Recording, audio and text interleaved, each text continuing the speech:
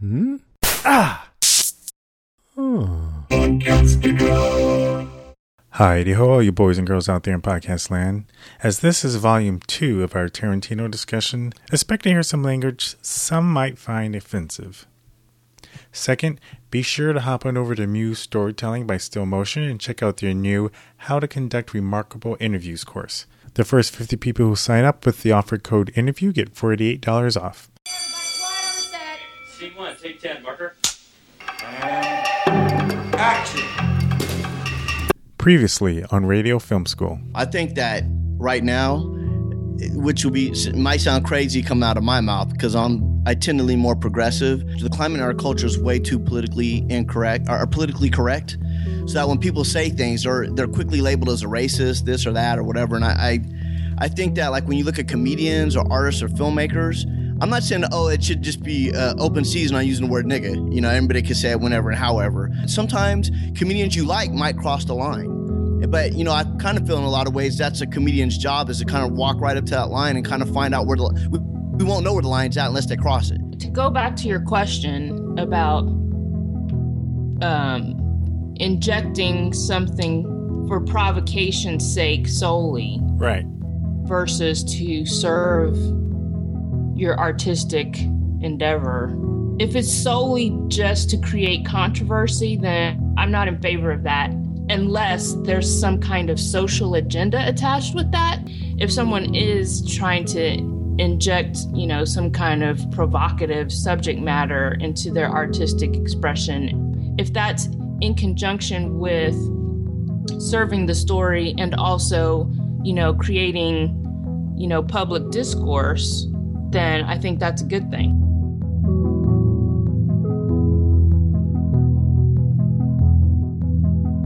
Those clips were from a special bonus episode we did a few weeks ago with show regulars JD and Yolanda Cochran.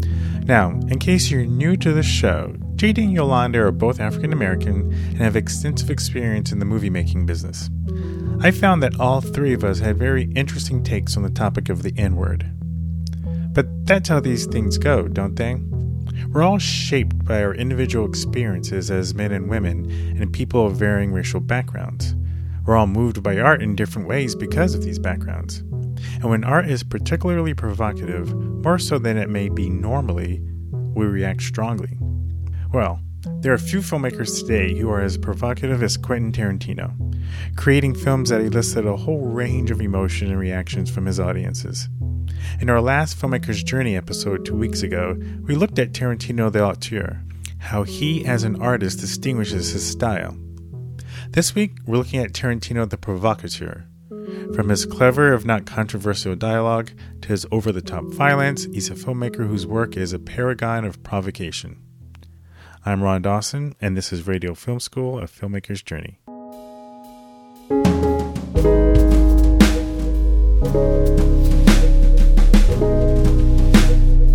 Audiences worldwide were first introduced to Quentin Tarantino with Reservoir Dogs. Let me see if he's on the line, but it was Pulp Fiction that won him an Oscar and launched him into this A-list status he's in. Some people say he's all about style over substance. Some people say he's glamorized violence. Some people say he's a genius. His latest movie, Kill Bill, is a tale of a former assassin's quest for revenge. It stars Uma Thurman and Lucy Liu. Shortly after Kill Bill Volume 1 opened, Tarantino appeared on a San Francisco Bay Area morning news program where he was interviewed by the show's movie critic Jan Wall. This here is a clip from that now infamous exchange.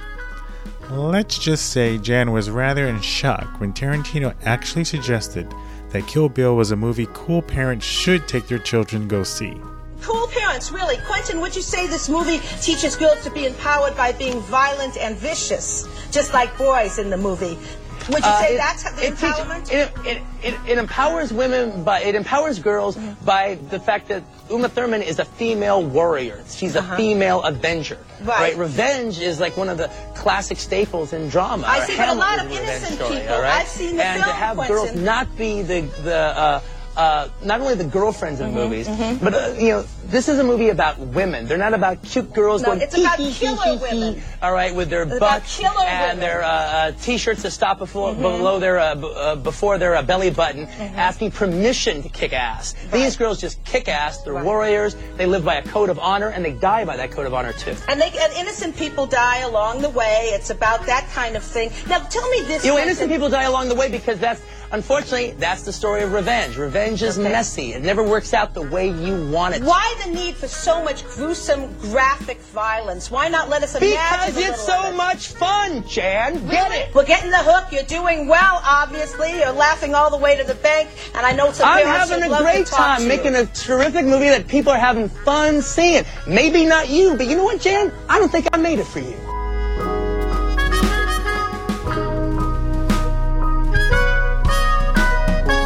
Quentin. He was saying provocative stuff back then, and he's still going strong. But I have to hand it to him. He makes some good points. Revenge is messy. It doesn't always go the way you want.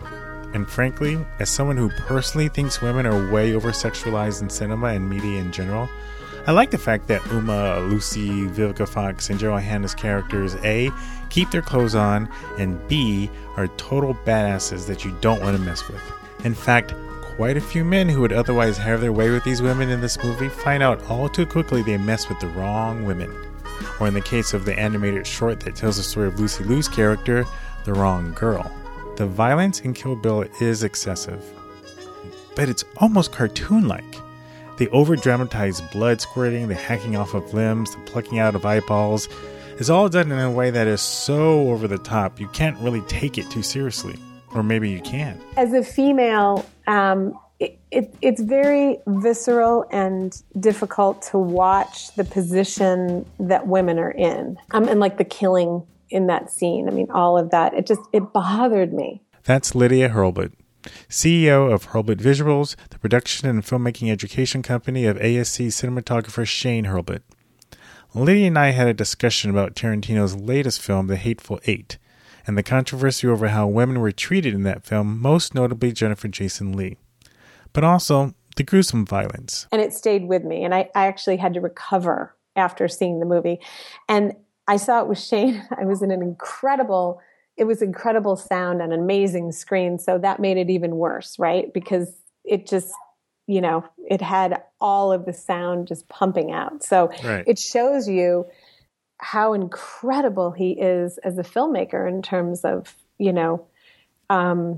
I think where he takes the story and just getting that reaction out of the audience member. And you kind of have to gear up, when you go to see his movies. And that's the greatest compliment that I could give, because honestly, you just feel so intensely, or at least I did. What were your thoughts on how the Jennifer Jason Leigh character was treated in that film? I mean, that's one of the things that's come up in terms of... I know, it bothered me so much. What bothered you? What people are saying or how she was treated? I think it was how she was treated. And that really shows you what an amazing job she did, right? But the punching and it was very hard to watch because it was so shocking. Do you feel like it was misogynistic? It's so hard to say because I honestly don't believe that that's his intention when he writes something. I think and again, I don't know him. I don't know Quentin Tarantino personally well. So it's very difficult to give an opinion. I mean, I feel like if you could sit down and talk to him and really understand what's in his brain in terms of when he's figuring out these characters, that would be incredibly helpful, right? Sure. I think it is, there's so many angles and ways that you could look at it, right? And so I wouldn't say that would be my first response. Yeah. I think if a movie reflects the times of its, the context of the story. Yes. And obviously women back in that time were treated differently. But even the context of that story, like the way she was punched and how she was punched and why she was punched, like I didn't get the message was it was okay to beat women, or I didn't get the message was it was degrading to women. I got the message that the message I got based on her response to being hit was almost like, and this is gonna, I'm trying to say how to say this, not that she wanted it, but like she knew it was coming. Like she had been with that character long enough to know that her mouth was going to get her hit, and she already had a black eye when we first see her. So we know that she knows that if she talks, she's getting hit, but she does it anyway. And I almost think it is a testament to her manipulation and power and whatnot, that she was riling him up in such a way that she was allowing herself to be hit. And like, I don't want this at all to come across like it's okay to beat women. Do you know what I'm saying? No, I understand what you're saying. And I think it was more of there's nothing that you can do to me that is going to decrease my power. So bring it on. Exactly.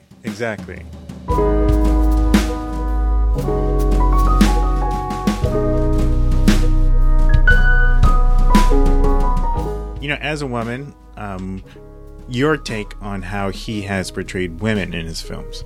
Yeah, I mean, you know, I was thinking about this before we started talking, and... Here's Clark Wolf. Clark's been on the show a few times. She's a movie review pundit, actress, film school graduate, and YouTube personality in the movie and pop culture review space, and has been seen on such shows as Collider Movie Talk, The Pop Fix, and Clever Movies. I think that each one of the characters that he creates they're very specific. So basically, you know, you watch Reservoir Dogs, there's no women in that movie, you know? Right. And so one could easily go, oh, well, there's no women, you know, where's the representation? I don't even think, are there people of color in that movie? Yeah. So, and there's a woman too. The woman who shoots Tim Roth's character is a woman. Yes. I think I remember reading somewhere that was actually at the time Quentin's girlfriend. I don't remember. But anyway, that's a woman. And then the officer who is teaching Tim Roth how to tell an anecdote, he's black. Yes. Yes. So, and I would argue his character is much more memorable than hers, because I was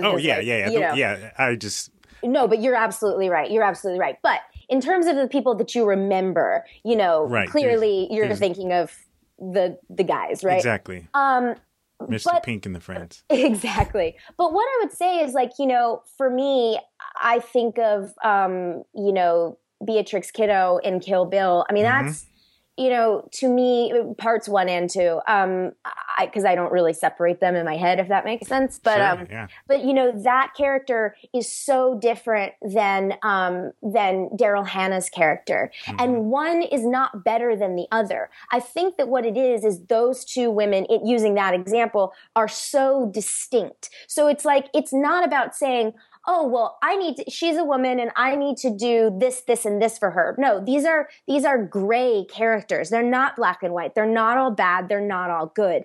And you know, with Jennifer Jason Leigh's character in The Hateful Eight, I found myself really not liking her as a character, but at the same time, I loved how gnarly and nasty and stupid and aggressive and just this is a real character. Do you know what I mean? Yeah. When you say you didn't like her, meaning you didn't like that character? The character, not the performance, the character. Okay, got it. Like, well, she was not supposed to be likable. Exactly. Got it. Yes. Right. Yes. So basically, if that was his intention, then it absolutely worked. But I loved, as a woman. See, my thing is, yes, I think it's I'm a big champion for representation, not just in terms of gender, but in terms of people of color and ethnic backgrounds. I think that's very, very important.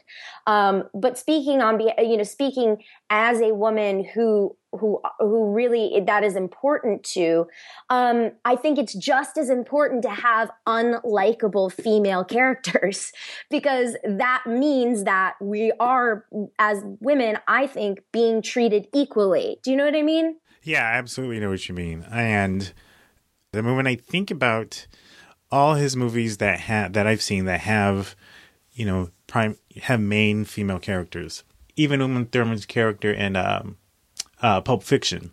Mm-hmm. And then obviously, you know, her character in Kill Bill, Jackie Brown, the Jennifer Jason Leigh character. You know, you're right. She's unlikable, but she's smart. She's conniving. You know, her little speech at the end really shows that she has a command of her environment and the people who follow her. And then I don't remember her name, but the character from Inglourious Basterds. Yes, you know, that's a huge one. I mean, so when I think about like all the women he's created, you know, they have presence, they have power, they have, and like you said, they're not stereotypes. They're not black and white. They are gray. And it's almost hard for me to conceive of someone like having an issue with the way he portrays women in his films. Like from what is the issue? Like, is it how they're treated? Like, I just don't see him as a filmmaker who portrays women in a negative light. Yeah, I don't necessarily see much to that argument either. I'm sure there is an argument to be made, but in my own personal opinion, when I think of issues people may have with Quentin Tarantino movies, you know, I would much more think of it's a more logical case to discuss, you know, the portrayal of African Americans, and you've already brought this up, the use of the N-word. Exactly. So to me, I mean, that I could see the conversation having some substance, but in terms of women, you know, I just feel like over the course of his body of work, I find most of his female characters to be pretty impressive. Actually, Bill's last bullet put me in a coma I was to lie in for 4 years. When I woke up, I went on what the movie advertisements refer to as a roaring rampage of revenge. I roared, and I rampaged, and I got bloody satisfaction. I've killed a hell of a lot of people to get to this point. But I have only one more. The last one. The one I'm driving to right now. The only one left. And when I arrive at my destination, I am gonna kill Bill.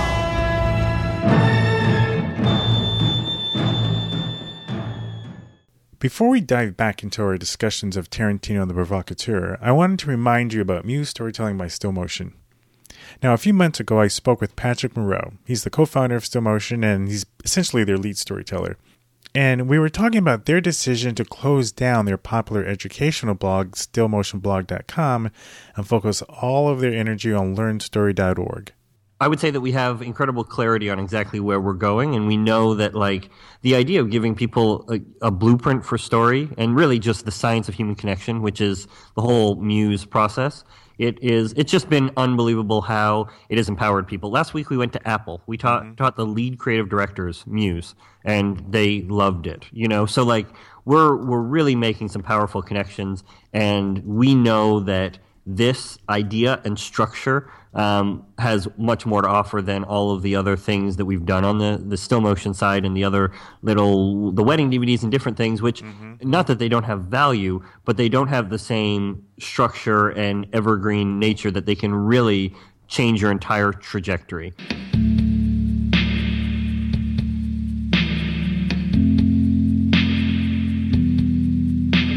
As you can see, or rather hear, Patrick and the team at Still Motion are throwing quite a number of their proverbial eggs into this storytelling basket.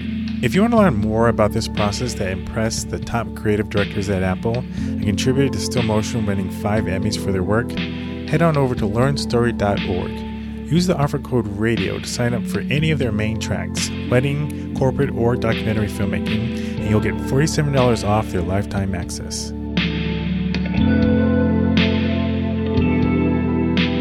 More than how he has or hasn't treated women in his films, even more than the violence perhaps, Tarantino's use of the N-word is perhaps the most provocative aspect of his work, and is definitely the one that probably gets talked about the most, especially with his recent release of The Hateful Eight.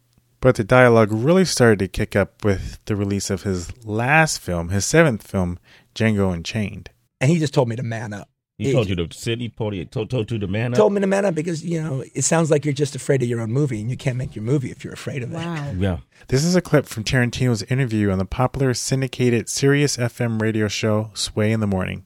He's being asked by the host Sway about the controversy surrounding the use of the N-word in Django Unchained. It's like everyone knows what time it is. He was in a movie called Band of Angels where he played a slave with Clark Gable and Yvonne DiCarlo, and that's after Gone with the Wind. It's one of the biggest slave movies made in Hollywood. Yeah. And he goes, everyone knows what you're doing. We're all professionals. Everyone's there. And by the way, if you're going to be shooting in Louisiana, there's a lot of poor motherfuckers there, man. They need that money. And so they need that time, and they need to be able to tell the story of their own history. Wow. So you hired locals, right? Oh, absolutely, yeah. To play the role of slaves. Yeah. Uh-huh. So that makes you a modern day slave master. Right? No. Okay, I'm joking. Even when Tarantino's not directing a film, but is just the writer, one, it's Tarantino dialogue when you hear it, and two, there's a good chance that there will be something said that may make you equally laugh and squirm in discomfort. Here's a clip from 1993's True Romance, written by Tarantino but directed by Tony Scott. You're Sicilian, huh? Sicilian.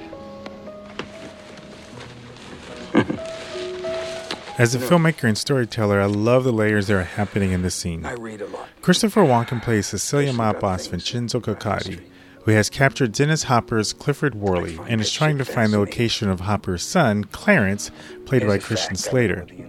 Knowing he's probably going to die anyway, Hopper just provokes Walken. Sicilians were spawned by niggers.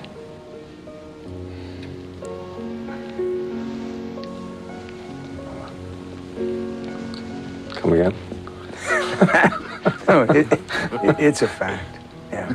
You see, Sicilians have black blood pumping through their hearts. And no, if you don't believe me, you can look it up. Hundreds and hundreds of years ago, you see, the Moors conquered Sicily, and the Moors are niggers. So you see, way back then, Sicilians were like wops from northern Italy. They all had blonde hair and blue eyes, but then the Moors moved in there, and they changed the whole country. They did so much with Sicilian women, that they changed the whole bloodline forever. That's why blonde hair and blue eyes became black hair and dark skin. The scene is classic Tarantino. There's a slow tension build as the predator plays with his prey before the inevitable pounce. You see a similar dialogue style in many of Tarantino's films. The air scene in Reservoir Dogs, the Ezekiel 25:17 scene in Pulp Fiction, the opening table scene in the Inglourious Basterds film, even the opening fight scene between Vivica Fox's Vernita Green and Uma Thurman's Bride starts with a slow, tense build as we wait for the fuse to ignite.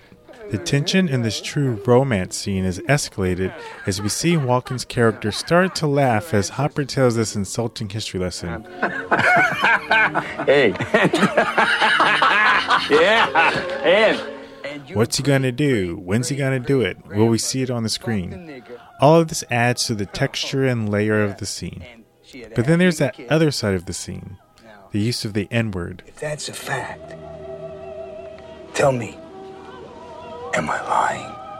One could argue that for this scene, that is exactly the word Hopper's character should be using. And not because Hopper's character is a racist, but because we know intuitively that Walken's character most likely does look at black people like the N-word, and Hopper, knowing that, makes his insults all the more biting. I mean, come on, let's be honest. The scene nor the insult would have as much punch if he said, Sicily was conquered by the Moors, and the Moors were of African descent. That would just sound like a sterile history lesson. Hopper's character, knowing he's going to die anyway, wants to go out with a bang. And so he does. Quite literally.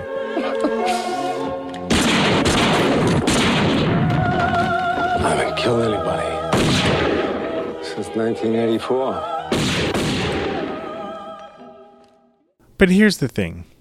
Does my explanation for why Hopper's character used the N-word make you feel any better? Isn't there still that lingering feeling that he didn't necessarily have to go there? Oh, man, this place is bugging me, man. It's wigging me already. Let's cut out of this hole.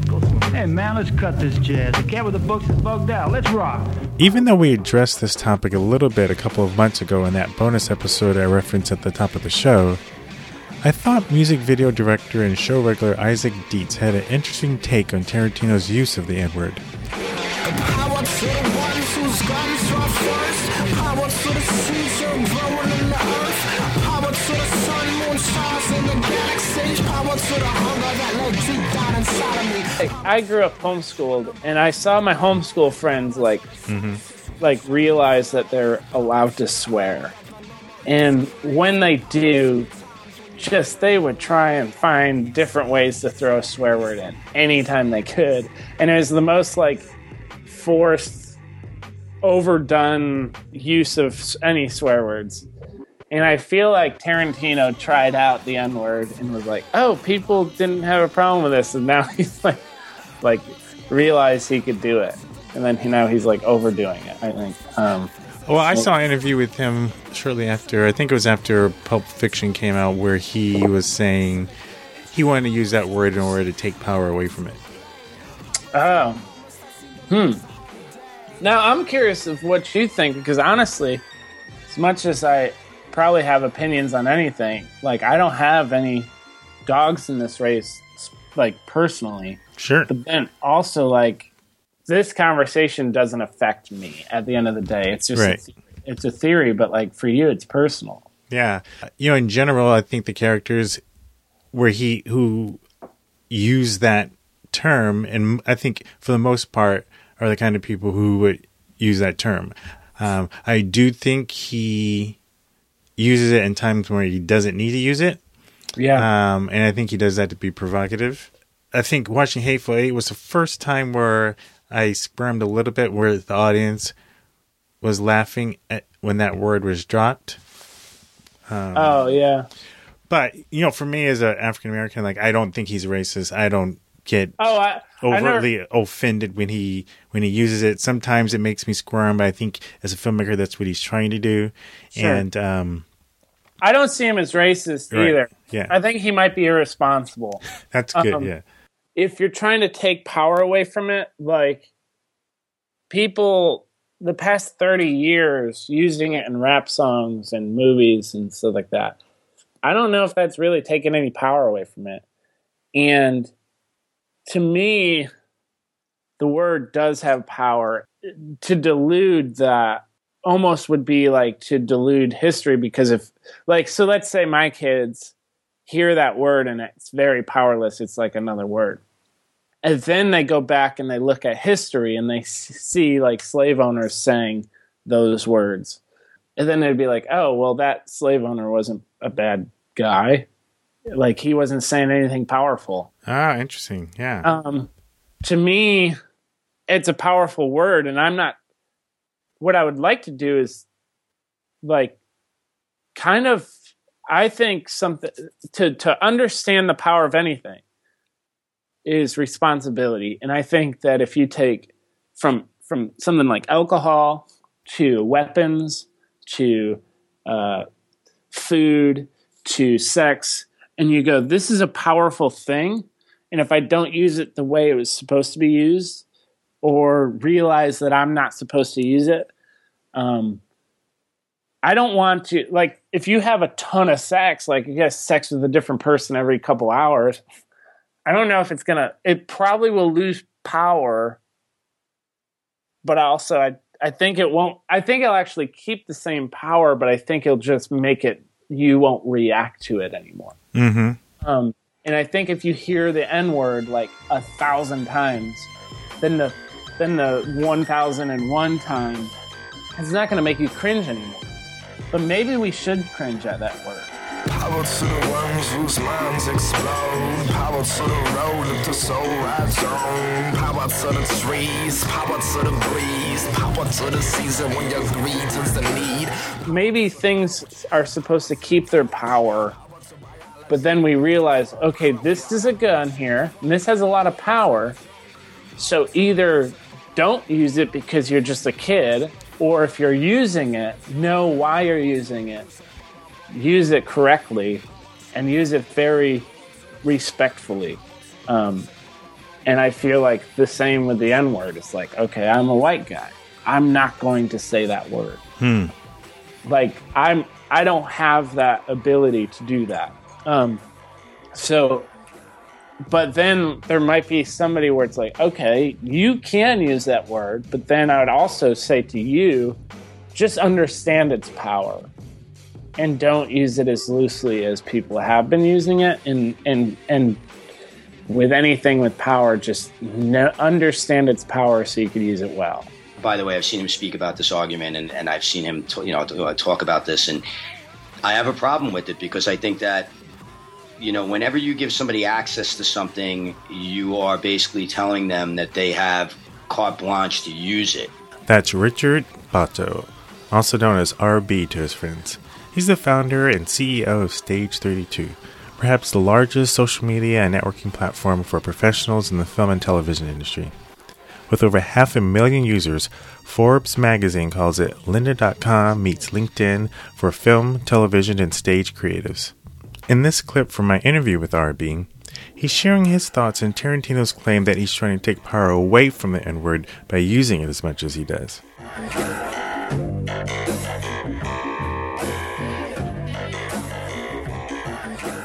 So I think the more something is accessible, the more that it's in the mainstream, the more that people hear or see or whatever, the more that they think it's okay. And I think that that's the other side of that argument. I'll take this lightly maybe, but as a mature adult and kind of sit there through a movie like The Hateful Eight and hear that word over and over and over again and almost take it at this point, 8 films into his career, as sort of like a cartoonish sort of Tarantino sitting as, I could just picture him as typewriter, like, grinning maniacally, going, oh, N-word, N-word, N-word, N-word, and you feel it when you're sitting in the theater. You just kind of go like, oh my God, like, it's how many more times? But if you're a 15-year-old kid, and you get your hands on it and, is that acceptable? Is it going to be acceptable for me as a 15-year-old kid? Is it, I'm hearing it so many times and I know the writer is right. Is that okay for me to go out and use this word? And of course the answer is no, but how does a 15-year-old know that? And I think that that's the dangerous part of that, or certainly the other side of it, but also the dangerous counter to that argument, that it's taking away the power. And in my opinion, it could be very empowering. I think it just depends on the maturity and it could, in a lot of ways, it also depends on the geography of the person. Where the person grows up, how they grow up. It depends on economic, stature and factors. There's so many different things that play into that. So that's kind of a broad brush thing for me, and I don't necessarily agree with it.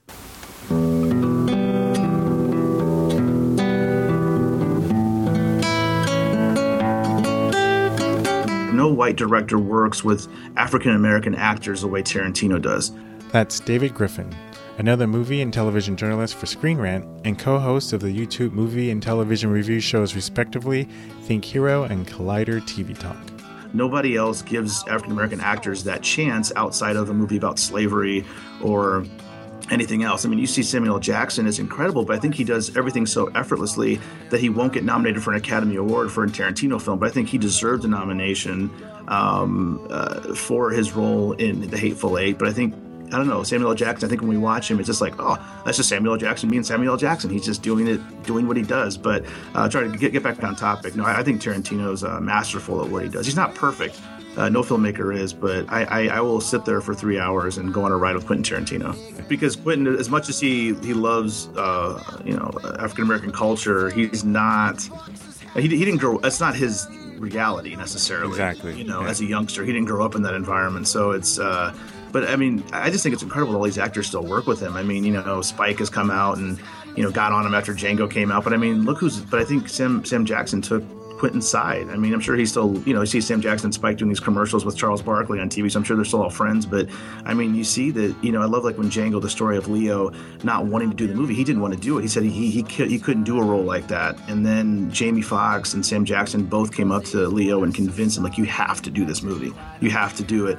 And he did. I love the stories of how Leo on set, I guess, Jamie would come up to him and be like, hey, Leo, man, what's happening? What's going on? And Leo said he couldn't talk to him. He had to treat him, he had to see him as less than a human to do that role. He really had to get into it. And he couldn't talk to Jamie on set. He couldn't be friendly with him. And it's just incredible that all these actors, both black and white, will do these movies with Tarantino and they trust him. And I think that speaks volumes. I got my armor back on, my dignity. When I look at somebody like Samuel L. Jackson coming back again and again and again and defending him. Here's RB again. I don't know what goes on in those conversations. All I know is that Samuel L. Jackson comes back and wants to work with him time and time again. Right. Other African-American actors have defended him to the wall.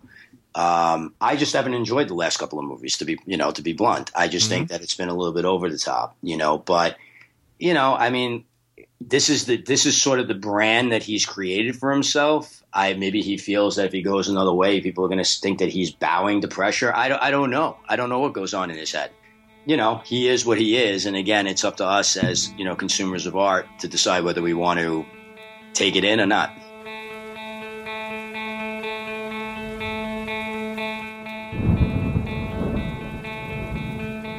I feel that Tarantino is provocative. Sure, for certainly. Sure. Here's Hurlbut Visual CEO again, Lydia Hurlbut. And that's why you have such intense reaction from people. Because you were provoking them to a point of being disturbed. And then we can all watch the same thing and have incredibly different ways that we interpret it based on our background, based on the way that our lives have unfolded. Mm-hmm. And so I think I would say for Tarantino, it really depends on the person viewing it and their life experience in terms of how they interpret the visuals that he has on the screen in the story. I think Lydia's comment puts the whole conversation into an important perspective every artist must consider. You cannot control how a person will react to your art. Sure, you can infuse elements that you know will elicit a certain response. If you're a horror filmmaker, you can add the proverbial jump scares. If you're a rom-com filmmaker, you know all the story and act beats necessary to make us feel and root for the two lovers to hit it off. But ultimately, the response to your art is still out of your hands, regardless of what you write or what you shoot. And that's the same for all kind of artists. Whether you're on Mapplethorpe taking photos of sexually explicit nudes, or if you're NWA singing F the Police, or if you're Quentin Tarantino and using the N-word 113 times in your movie. People's responses to that art will be shaped by circumstances and situations far beyond your control. All you can do is make the art you want to make, put it out into the world, and good or bad, accept the consequences that befall you. After all, isn't that what it means to be an artist? My fellow filmmaker podcaster Alex Ferrari of the Indie Film Hustle podcast put it like this when I interviewed him for the show.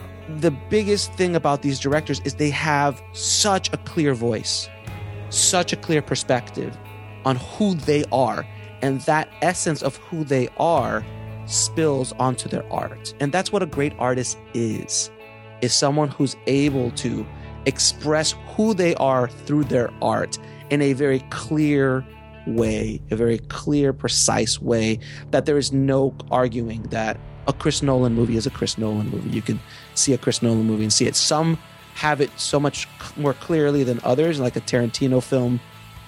The second someone opens their mouth, you know it's a Tarantino film. Mm-hmm. And there is no other guy writing like Tarantino in this generation or arguably in the next.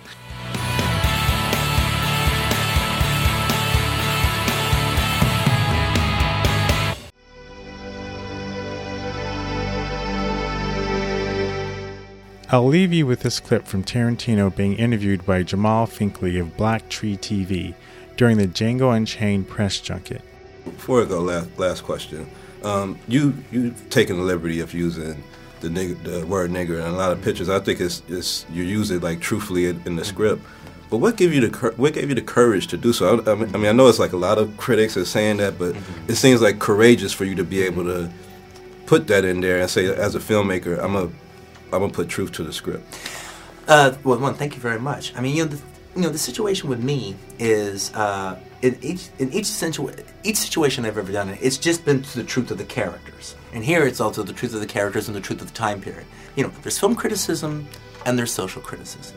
And the people who have said, who've complained about my use of that, have been social critics. And I have to say, there's not one iota of social criticism that has ever been leveled my way that has changed one word of any other script I've written or any scenario I've ever done. It's my job to ignore them and to not pay attention to them, because I believe in what I'm doing wholeheartedly and passionately, and it's my job to just get on with it. Yeah. Well, I love you as a filmmaker. Keep on doing it. I'll keep on watching, man. My pleasure, mate. Thank you. So, my fellow comrades in creativity, no matter where you stand on the issue of Tarantino the Provocateur, at some level, I think we can all respect that sentiment.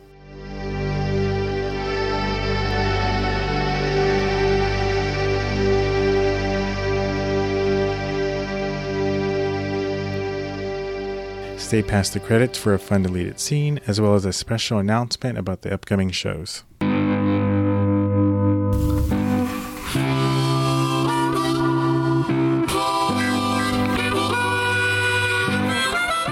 Radio Film School is a production of Dear Dreamer FM. This episode was written and produced by me. Chris Husledge is our show co-producer. Except for the obvious movie clips, music for this episode was curated from freemusicarchive.org. Links to artists and tracks are in the show notes. Never fall asleep on the rising sun, but I've never tried sleeping with a submachine gun. I got more problems than the average fella, and I know it don't help when someone calls me yellow. Radio Film School is part of the Podcastica Network. Think of it as an any label of podcasts, most of which about popular TV shows and pop culture. Just go to podcastica.com to check out a whole cornucopia of podcasty goodness. We're supported in part by Muse Storytelling by Still Motion. This is the storytelling process Still Motion has used to go from small wedding video and photography studio out of Canada to a world-renowned commercial film and production company that has shot the Super Bowl and has won 5 Emmys. It really is the way they tell stories that has propelled them to international acclaim in such a relatively short time. And now they're taking their process to the world. Go to learnstory.org and use the offer code RADIO to save $47 off lifetime access. They also have a new course called How to Conduct Remarkable Interviews. If you sign up for that class and use the offer code INTERVIEW, and you're one of the first 50 people to do so, you'll get the course for only $99. That's nearly a third off. We thank Muse Storytelling for their support. You can follow me on Twitter at DareDreamerFM, and you can follow the show at Radio Film School. Over the next few weeks, we're going to have some special episodes with a slight format change. I'm going to be doing some traveling in Europe, and so while away, we'll have some short ends episodes as those are quicker to edit, and I can get a few done and scheduled before I leave. The episodes will be related to film and technology in honor of the upcoming NAB show. You won't want to miss them. I'm also going to have some one-on-one uncut interviews. One with RB, CEO of Stage 32, who you heard in this episode, and the other with Lauren Harntunian. She's the Dean of Education for YouTube celebrity Freddie Wong's Rocket Jump Film School. Both interviews are packed with inspirational goodness. In May, we'll start gearing up for the season finale of the show, where we'll finally answer the question, will I actually finish Mixed in America, and what will I have learned along the way? Lots of good stuff are coming your way, so please spread the word, tell your friends, and go rate and review us on iTunes. Until next week, remember, if the story sucks, I don't care what you shot it with or cut it on. Adieu.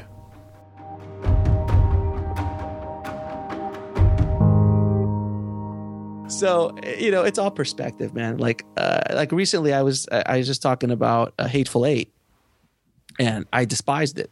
Oh, wow. You despised. Those are strong words. I didn't like it. I'm a huge Tarantino fan, and I just felt that Jennifer Jason Leigh was amazing. I thought Sam Jackson just came out and did Sam Jackson. I thought Kurt Russell was wonderful, and all the acting was great. The dialogue was fine. What was missing for you? I think he just drank too much Tarantino juice. Tarantino drank too much Tarantino juice. He thought that he can throw up a play, a 2 hour and 40-minute play, and people were just going to sit there and watch it because he's Tarantino. And it just gets a little much. The dialogue is wonderful, but 2 hours and 40 minutes of it is a bit much, Quentin. And that was the short version, wasn't it? Yeah, I know. God knows what the long version is. It's probably 3 hours. So do you see what I'm saying? Like, when you have the balls to say, I'm going to just let you listen to my amazing dialogue for 3 hours, that's great. But, I love Django. I love Inglourious Bastards. I mean, like, he's had a run of insanely great Kill Bills. I love both Kill Bills. I'm a big, big fan of Tarantino. But this time, and he made all the hoopla of the whole 70 millimeter film thing. I'm like, oh, I drank that Kool-Aid. I'm like, yeah, 70 millimeter, it's back. Film is coming. We're doing it. And I'm like, well, why would you shoot 70 millimeter if you're in a freaking cabin? For what, 85% of the movie is in a cabin. It's like, if you're going to shoot, like, I would have liked to see Django in 70 millimeter. I would have liked to see Inglourious Bastards in 70 millimeter. You know what I mean? But, you got a couple of wonderful picturesque shots that they show in the trailers, and then you're inside of a room for. So, like, I didn't get that part of it. But again, it's opinion. But apparently it's a popular opinion because it did nothing in the box office. Yeah. It didn't do too hot. No, it didn't.